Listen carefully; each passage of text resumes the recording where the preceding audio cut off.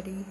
I would like to do self-speech session every day, as I write everyday self-speech for my self-improvement and self-inspiration. So I would like to share here with you. So it will make my self better, sharing with you all my writings. Thank you.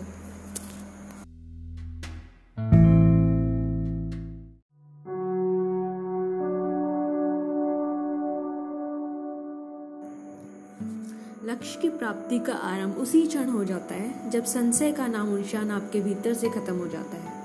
टूट के फिर से उठने में भरोसा रखिए, मिटने में नहीं। शुक्रिया।